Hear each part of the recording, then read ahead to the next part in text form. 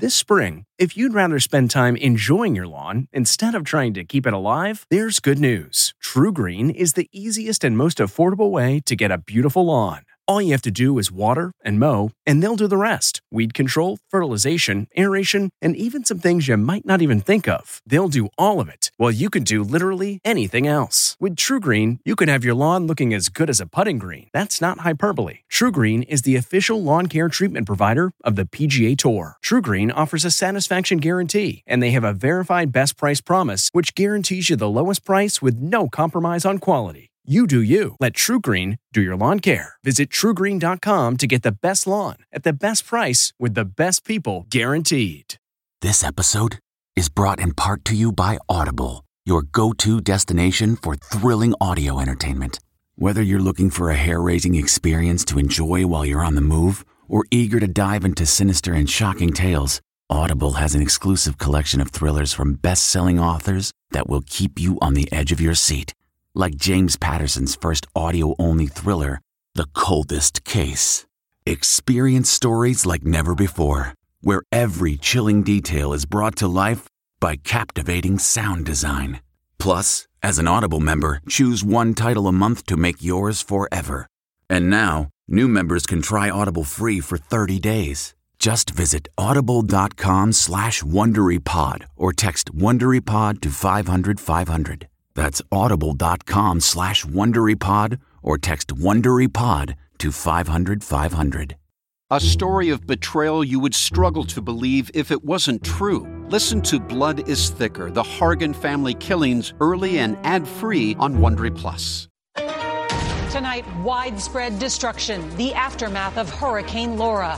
Multiple fatalities after the powerful storm slammed the Gulf Coast, leaving nearly 1 million without power.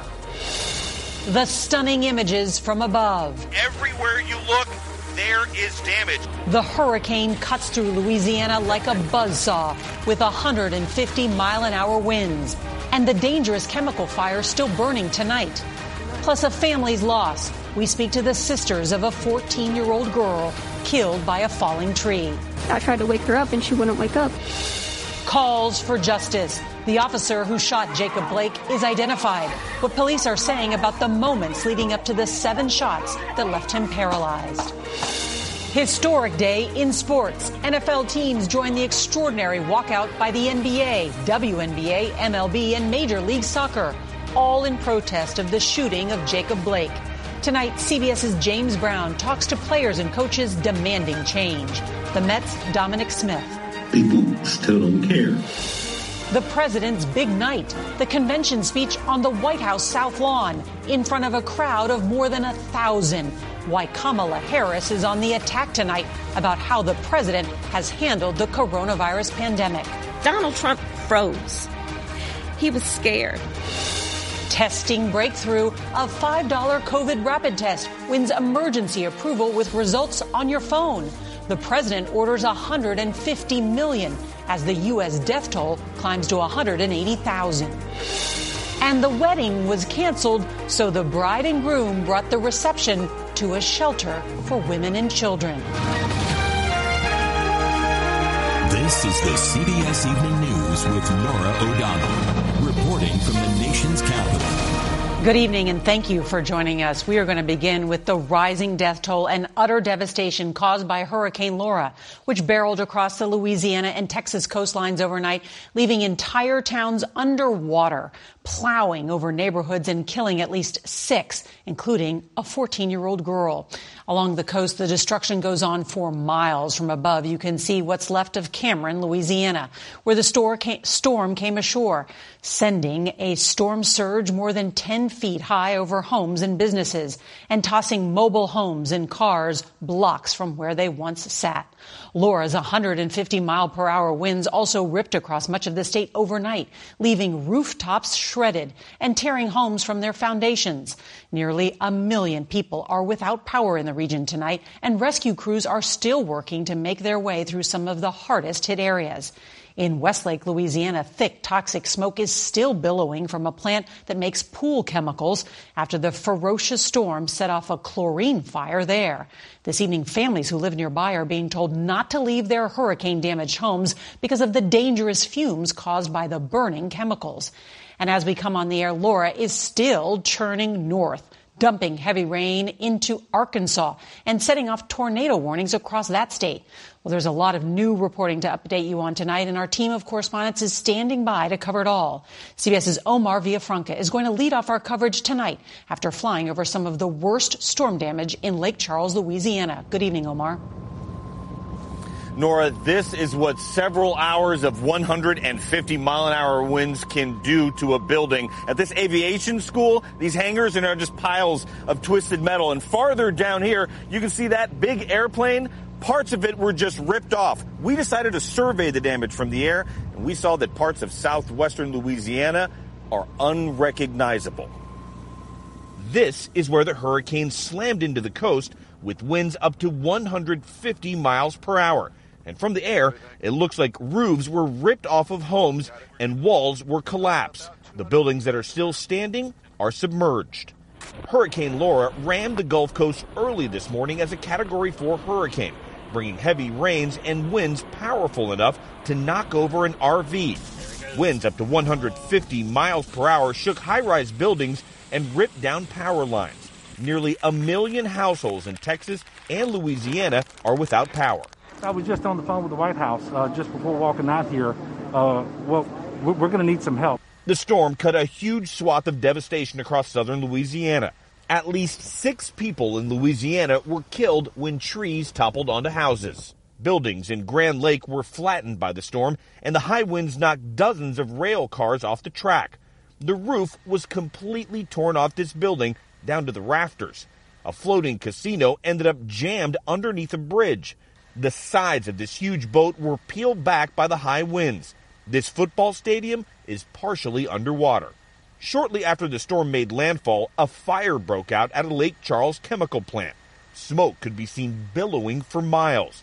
Local residents were told to shelter in place and close their windows. Orange, Texas suffered significant damage, but Governor Greg Abbott said East Texas was largely spared. We dodged a bullet. Back in Lake Charles, Barbara Thomas has a mess to clean up, but she is thankful tonight. You could hear the shingles coming off and hearing things, but it's not as bad as I had thought it might be. While people start to survey the damage and start picking up, Louisiana Governor John Bel Edwards told me and reminded us we are still in a pandemic, and he wants people to keep their guard up so they can avoid a medical disaster.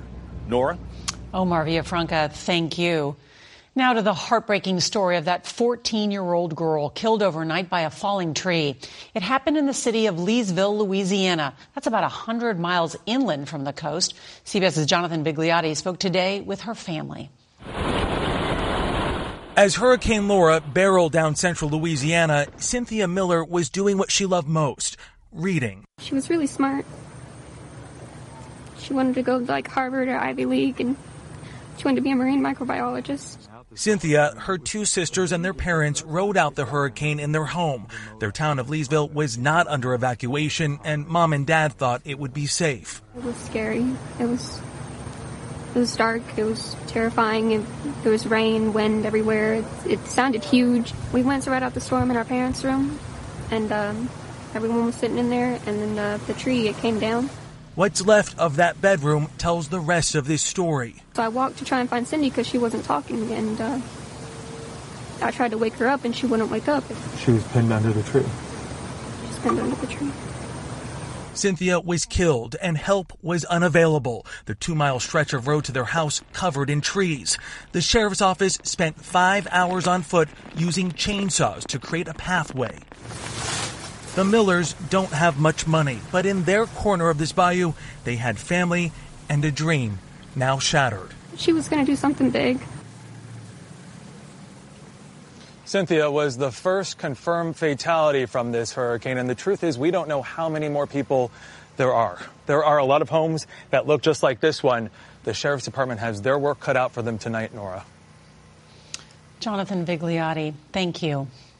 We're going to turn now to some breaking news coming in from Kenosha, Wisconsin. 17-year-old Kyle Rittenhouse has just been charged with first-degree reckless homicide and use of a dangerous weapon. Rittenhouse is accused of shooting and killing 3 people Tuesday night at a protest over the police shooting of Jacob Blake. And tonight we're learning new details about those 2 incidents. CBS Mola Lenghi reports tonight from Kenosha.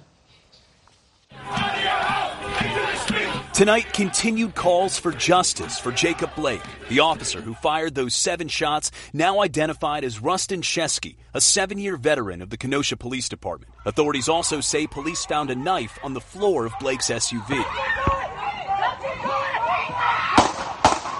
The incident fueling frustrations over systemic racism. As the aftermath of Tuesday's shooting gets a closer look. Hey, he just shot them! Hey, dude right here just shot them! Alleged gunman Kyle Rittenhouse walking away, gun in tow, as people scream that he just shot protesters. One law enforcement officer seeming to ask Rittenhouse if anyone was hurt. Someone injured straight ahead? 2 incidents, 2 videos, with some asking why, 2 different responses. If there were the same amount of black men walking around with those AKs or ARs or whatever, I'm not a gun person, I think the outcome would be a little bit different. And tonight, Hannah Giddings speaks to CBS News. She's the girlfriend of Anthony Huber, who was shot and killed while trying to stop the gunman Tuesday night. Who knows what could have happened if he hadn't done that? And it's just not fair that he had to die like that. Well, Kyle Rittenhouse will have an extradition hearing in Illinois tomorrow. Meanwhile, here in Kenosha, you can hear a peaceful rally going on behind me, but the 3 nights of unrest here left many small businesses damaged or destroyed. The mayor of Kenosha told me today that he's turning to state and federal officials to help get those business owners some financial relief. Nora? Mola Lenghi, thank you. Tonight, 4 big league baseball games are postponed, and at least 9 NFL teams called off practice, all in response to the Jacob Blake shooting.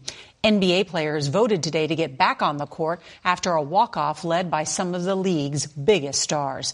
Here's CBS News special correspondent James Brown on this unprecedented moment in sports. The uncertainty of whether the season would resume was in doubt after reports the Los Angeles Lakers and the LA Clippers wanted to cancel the season. The Milwaukee Bucks did not come out for warm-ups. The Milwaukee Bucks' refusal to take the court Wednesday resulted in all 3 playoff games being postponed as they demanded justice for Jacob Blake. Despite the overwhelming plea for change, there has been no action. So our focus today cannot be on basketball. It was soon an avalanche of reactions. Players in the WNBA, Major League Soccer, and Major League Baseball postponed their games in solidarity. Mets slugger Dominic Smith spoke through tears about the burden of being black in America. People still don't care. And for this to continuously happen, I mean, it just shows just the hate in people's heart. The players have gone as far as they can go. Sports writer William Roden says the protests are powerful, but won't bring about change on their own. Power rests with the men and the women who run these pro leagues, who own these teams. They're going to have to speak to the legislatures, to the politicians in their respective cities, if we're going to actually begin to have reform. And JB joins us now, and I know you've been talking to and listening to players, coaches, and executives from the NBA and other leagues. What are they saying? Some of the key points, Nora, that there's a palpable sense by many of the athletes that we're at a serious crossroads in society. Number 2, they say they don't think that there's a true commitment on the part of leadership in general to make serious changes. And therefore, because they have a platform, they feel they have a moral responsibility to advocate on behalf of the marginalized in order to effect real change, and they will continue that. JB, thanks for joining us tonight. Today, the NBA player walk-off drew scorn from President Trump, who says the league has become too political. This is the president is expected to call for law and order in his speech tonight at the Republican National Convention in the wake of the unrest in Wisconsin. We get more now from CBS's Weijia Zhang. President Trump will present a positive picture of the country in his speech tonight, but a triple threat of crises could contradict his optimistic vision. The coronavirus continues to claim American lives. Calls for social justice are growing louder, and people are just starting to rebuild after Hurricane Laura ravaged the Gulf Coast. At FEMA headquarters today, the president acknowledged the storm almost upended his convention. In fact, I was actually prepared to postpone the speech tonight. With his handling of the pandemic a constant drag on his poll numbers, President Trump will tout in his speech tonight a $750 million deal to buy 150 million COVID-19 rapid tests. But it's another mixed signal, as the CDC said this week testing may not be necessary following exposure to the virus if you're asymptomatic. Amid the protests and violence following the Kenosha shooting, President Trump will again preach law and order tonight. Asked about the NBA boycotts, he called the league a political organization. I think people are a little tired of the NBA. Donald Trump has failed. Kamala Harris today took aim at the president's failures during the early days of the pandemic. Donald Trump froze. He was scared. Joe Biden rejected the president's claim that a Biden win will lead to lawlessness. Donald Trump saying you're not going to be safe in Joe Biden's America. All the video being played is being played in Donald Trump's America. President Trump just made a brief appearance to check out his lectern for tonight and greet guests here on the White House South Lawn, where you can see the chairs are in place and almost touching with no social distancing. The Trump campaign says they are following strict protocols like encouraging face masks. Nora? Weijia Zhang, there's an extraordinary amount of people expected on the South Lawn there. Thank you. And this programming note will have live coverage of the Republican National Convention. That's beginning tonight at 10 Eastern and 9 Central. And we hope you'll join us again. Tonight, there's a new, simple, cheap, and fast coronavirus test that was just approved by the FDA and is being hailed as a game changer, while the CDC and other health officials come under fire for changing guidelines on who should be getting tests in the first place. Now this, as today the death toll in this country from COVID-19 passes 180,000. Here's CBS's Manuel Bojorquez. The FDA gave Abbott's $5 antigen test emergency approval, and results in 15 minutes could help screen who can board a plane or enter a classroom. But antigen tests are generally less sensitive than lab tests, and that can increase the risk of a false negative. The development comes amid sharp criticism of new CDC guidelines, which no longer recommend testing some who have been exposed to the virus but have no symptoms. Why limit who should be tested? It makes no sense whatsoever. Dr. Allison Galvani, a Yale scientist, questions why the White House Coronavirus Task Force would push the change through. Leading health organizations are also critical, including the American Medical Association, which called it a recipe for community spread.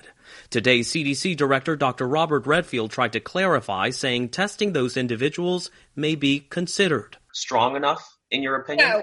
No, absolutely not. The pre-symptomatic phase is actually when they are most infectious. It seems inevitable that this policy guidance will exacerbate transmission and will lead to many, many unnecessary deaths. Already, the governors of 5 states say they will not abide by it. Manuel Bojorquez, CBS News, Miami. Tonight, we're getting word that more than 24 missing children have been rescued in an operation carried out by U.S. Marshals and Georgia investigators. The agencies called it Operation Not Forgotten. Investigators fanned out across 2 cities, Atlanta and Macon, to locate the children. 9 people were arrested on charges that include sex trafficking and kidnapping. Well, it's now easier to find out if your car or your child's car seats have been recalled. Today, the government launched a smartphone app that does just that. All you have to do, enter your vehicle ID number or information about car seats, and you will automatically get a notification if a repair is needed. Now, the app is available for download starting today. Get your pencil ready, nhtsa.gov/safercar-app. And now this story, no bones about it. A dinosaur named Shady is now the big man on campus at Westminster College in Missouri. Shady is a 66-million-year-old triceratops named after the town of Shade Hill, South Dakota, near the site where the giant skull was unearthed by Westminster students. Now, Shady's skull is 7 feet long and weighs 3,000 pounds. That's pretty cool.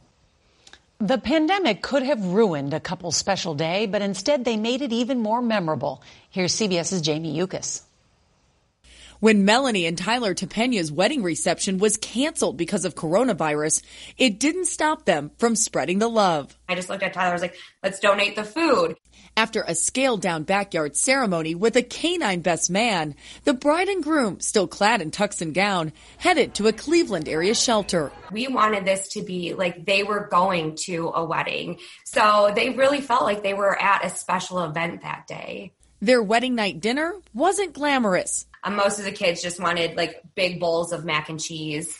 It was delicious. It was all delicious. But the donation was enough to feed their special guests for another 5 days. Did you learn a lesson in this? That even in hard times, you can give back. Do you guys think you'll redo and have like a big wedding? I honestly love the way everything unfolded. And there's a little boy with cupcake all over his face. And that picture made it all worth it. How's that for something blue? Jamie Yuccas, CBS News, Los Angeles.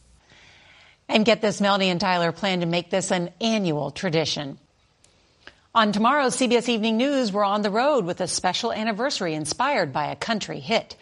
And if you can't watch us live, don't forget to set your DVR so that you can watch us later. That is tonight's edition of the CBS Evening News. I'm Norah O'Donnell. We'll see you at 10 Eastern, 9 Central for our continuing coverage of Night 4 of the Republican Convention. See you then. It was the biggest scandal in pop music. The stars of Milli Vanilli, the Grammy-winning multi-platinum R&B phenomenon, were exposed as frauds. But none of this was their idea. So whose idea was it? Enter German music producer Frank Farian. He saw the success of acts like Michael Jackson and Prince, and he wanted in, no matter the cost. So he devised the perfect pop heist. Two once-in-a-lifetime talents who were charismatic, full of sex appeal, and phenomenal dancers. The only problem? They couldn't sing. But Frank knew just how to fix that. Wondery's new podcast, Blame It on the Fame, dives into one of pop music's greatest controversies and takes a never-before-heard look at the exploitation of two young Black artists. Milli Vanilli set the world on fire, but when the truth came out, Rob and Fab were the only ones who got burned. Looking back now, it's hard not to wonder, why did everyone blame them and not the man pulling the strings? Follow Blame It on the Fame, Milli Vanilli, on the Wondery app or wherever you get your podcasts. You can binge all episodes of Blame It on the Fame early and ad-free right now by joining Wondery Plus. Hi, it's Stephen Colbert, and I'm here to tell you about The Late Show Pod Show, which is the podcast of The Late Show with me, Stephen Colbert, and I'm here with my producer of the podcast, Becca. Hi, Becca. Hi, Stephen. And how long have you been the producer of this? We've been doing this for 2 years now. Okay, and what is it like to attempt to get feedback from me about the podcast? Be honest about how quickly I respond to emails. You actually respond to emails surprisingly fast. Really? I think you might be the only person I respond to quickly. Oh, well, that's good. Yeah. I expected you to lay into me. Well, this was over the strike period. Oh, I had time. Yeah. See, that doesn't count. Sure, I responded to everything because responding to you putting reruns up on the podcast was like a form of employment. Yeah. And I felt like I had something to get up for every day. So thank you for that. Listen to The Late Show Pod Show with Stephen Colbert wherever you get your podcasts.